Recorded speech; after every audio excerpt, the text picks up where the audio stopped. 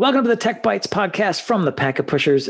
For many organizations, it's now incumbent on IT to provide a seamless, secure experience for end users, whether they're working from home, in the office, or wherever. We're sponsored today by Zscaler. Our guest is Nathan Howe. He is head of transformation strategy at Zscaler. We're going to talk about how to deliver a safe and performant remote access experience. So Nathan, welcome to the podcast. And it's clear the imperative for the foreseeable future is that organizations are going to have to support some hybrid of remote and office access for employees. What does that entail?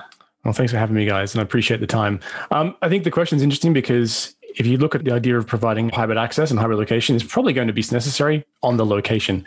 You're going to need to have an office building, probably, but you're also going to have people working from home. And ideally, you don't want to have them, in a best case scenario, switching between access mechanisms.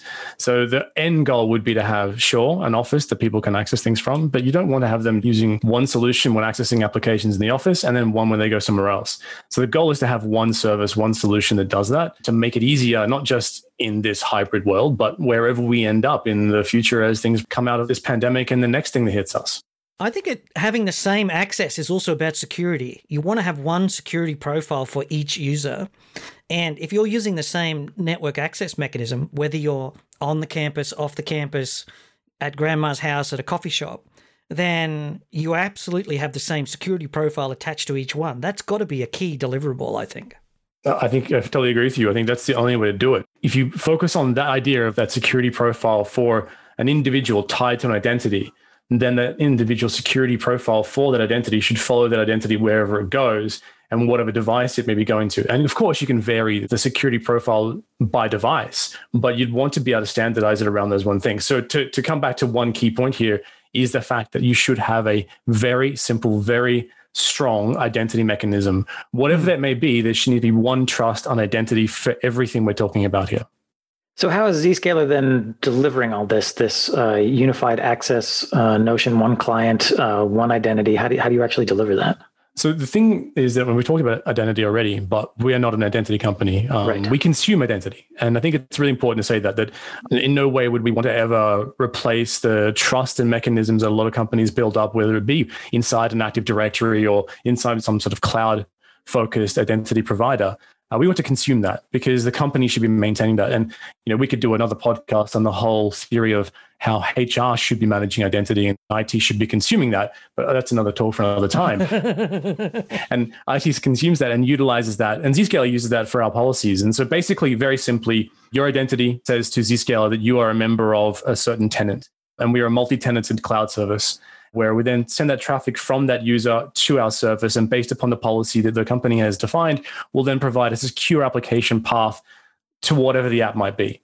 So be it an internal app, be it an external app, be it YouTube, and you want the user to only consume 10% of your campus bandwidth with YouTube, or whether you want to do a inspection on a Facebook post, or whatever it might be, those functionalities are in play based upon the policy assigned to the individual user.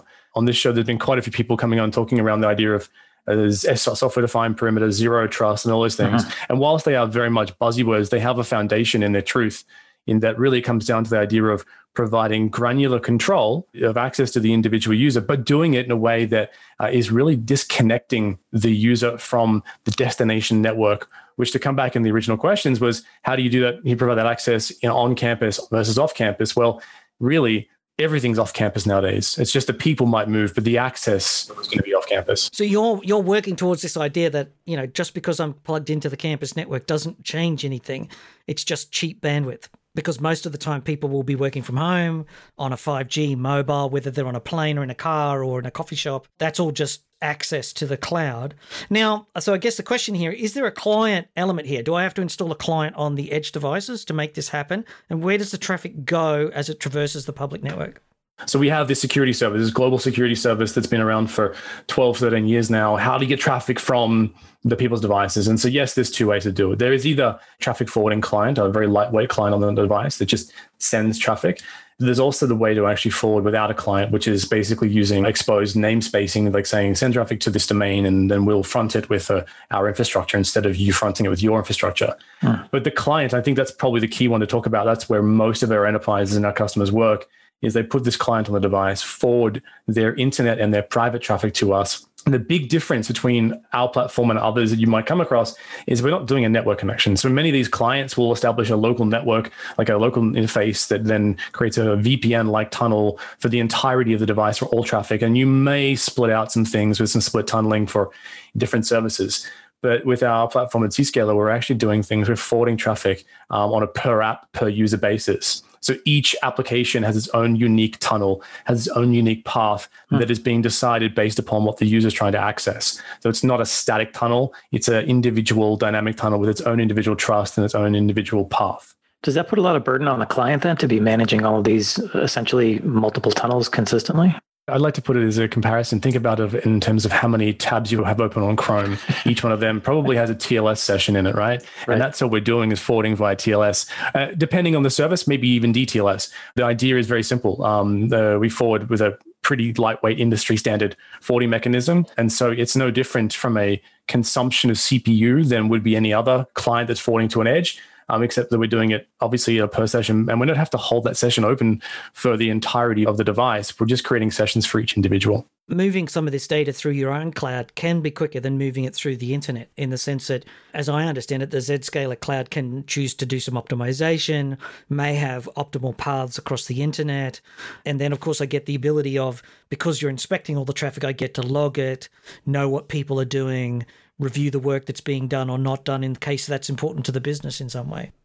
Yeah, exactly. I think, well, if you look at the any real security solution today, you need to be able to have visibility in order to make the right decisions about the policy you want to enforce now and the policy you want to enforce in the future.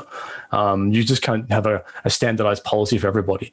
And one of the things that we tend to see with our customers is that when we ask the question, okay, let's build this model for you, let's build this secure application access path for you. The question that always comes up is, what applications are you going to be using? I mean, of course, there's definitely a definition around some very generic ones like Microsoft Office 365 or some Google apps or whatever else. Printing and yeah. Exactly. But then there's also, do you know the entirety of your internal network, your internal data center application space? And the answer is generally, well, we had an inventory, but that's old now. It's usually, we know about the ones that break because they're the ones the help desk has to fix, but we don't know about the ones that work. Exactly. And that's when they get them in the inventory is, now we have a new one for the inventory because it broke. We didn't know it was there before. So what tends to be the case, I'll give you a fun example, is that with a very large multinational, we rolled out our solution earlier this year when they decided to go all in for everything from Zscaler. We found that in the first day of utilization of their, let's say, 250,000 user base, they had accessed in parallel a day over 1 million application sessions. And when we sat back and went with them, okay, now what are all these applications? What are you trying to access? What are your users trying to access? They had no idea. And to your point, there was lots of printers and like lots of people trying to access printers that were inside a data center or inside a branch office, but everybody's working from home. So that printer traffic is superfluous. What's the point of it? It's just that a lot of these applications have been pre-configured on a desktop that had been meant to work in an office building, and all of a sudden it was now stuck in someone's home office, and it's a different way of working. So that consideration of what the applications are, but what the access mechanism is as well, is really important when going down this path. Now, you also mentioned there's an ability to forward to Zscaler without a client. Can you talk a little bit about that? So we do this really thing called browser access because everyone's using browsers.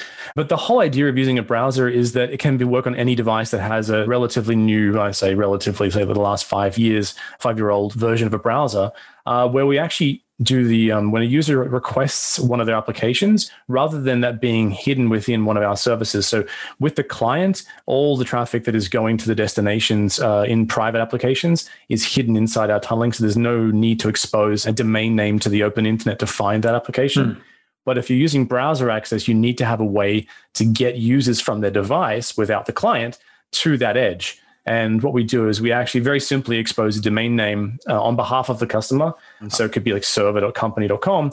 And then rather than that going to an internal IP space or a data center edge or a cloud edge, we actually redirect that traffic to us by a simple CNAME. It gets to our policy engine. Our policy engine says, great, you've reached the front door. Now you need to authenticate yourself against the customer's identity provider. Right. And that's easy to do in a web browser, because the protocol supports it, Exactly. The browser understands it. You don't have to install a client. You can actually be going just almost immediately. Yeah. And of course, you are hampered by a couple of things. One is it's got to be within a web browser. So something has to be able, the communication, the application needs to function within HTML, HTML5 to be functional. So yeah, web browser is good. But you can do a lot of cool things. Like Guacamole from Apache is a great service that you can use for RDP, VNC, SSH, all in a HTML5 rewrite.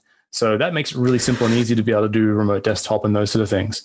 A really cool tool to be able to roll out in the enterprise space. We've got a few customers who actually have gone down that path and built that out as part of their zero trust mechanism, that when they deploy Zscaler, they use the Guacamole service to therefore make sure that the user consuming the service is never actually connecting to the destination application.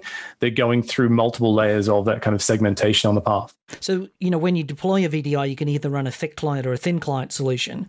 And the thick client is when you install an app onto your local computer and it fires up and speaks some sort of VDI protocol back to the core. But another way is to just run it in a web browser and, as you say, present it as HTML5. And that sometimes you want both. Sometimes you might want to run the thick client because you're at home on a computer, you want the full screen, you want the speed. But maybe if you're on a web browser working in a coffee shop and you only want to just check something quickly, just getting that HTML up. Exactly. And that's the beauty of what we've done is by providing that functionality, whether it be with the Zscaler client connector, which is the software you run on your device, or whether you do it through a browser access, you have that option to choose depending on what the destination application is and what that source device the user is connecting from, whether it be their iPad or whether it be their fat client Windows box that the company's provided them. Either way, you can define that for that use case. So when the pandemic crisis started, a lot of organizations went into crisis mode, setting up remote access strategies for their workers who all went home. Now we're obviously moving to this is pretty much normal. We need a stable model for remote hybrid access. Do you have advice on how to move from sort of what you threw up in the crisis to something you can make more stable and repeatable? Yeah, so that's an interesting question. I think that a lot of companies have just kind of reacted and, as you say, thrown at whatever's possible in order to sustain the business function. And look, that's a legitimate thing. Companies need to be able to operate. And, IT has often been seen as a burden. Although I must say over the last 6 months, I've never seen so many IT people applauded for their efforts. They should be. Absolutely. And for those of you listening, good job on what you've been able to do so far. I think the biggest thing moving forward into this model and this kind of zero trust and granular security access mechanism, there's really two areas that people have to consider to be more specific. Because right now, I'm sure most of this activity has been, okay, just get connectivity working, but not really focusing on logs. Let's review the access control. Let's make sure we're the right people getting access to the right apps and not just everybody. I think there's two parts. One is reviewing who the user base. And I think anyone going into this space needs to understand the identity. And we kicked off the conversation around identity, but that is key. The whole thing doesn't work if you can't validate who the person is. And there needs to be a real, true identity structure in place. And that identity really should be managed by the customer. And again, to my earlier point on by HR, but the conversation about how to enforce that can be as the customer wishes. It could be single factor, multi-factor, hardware tokens, whatever.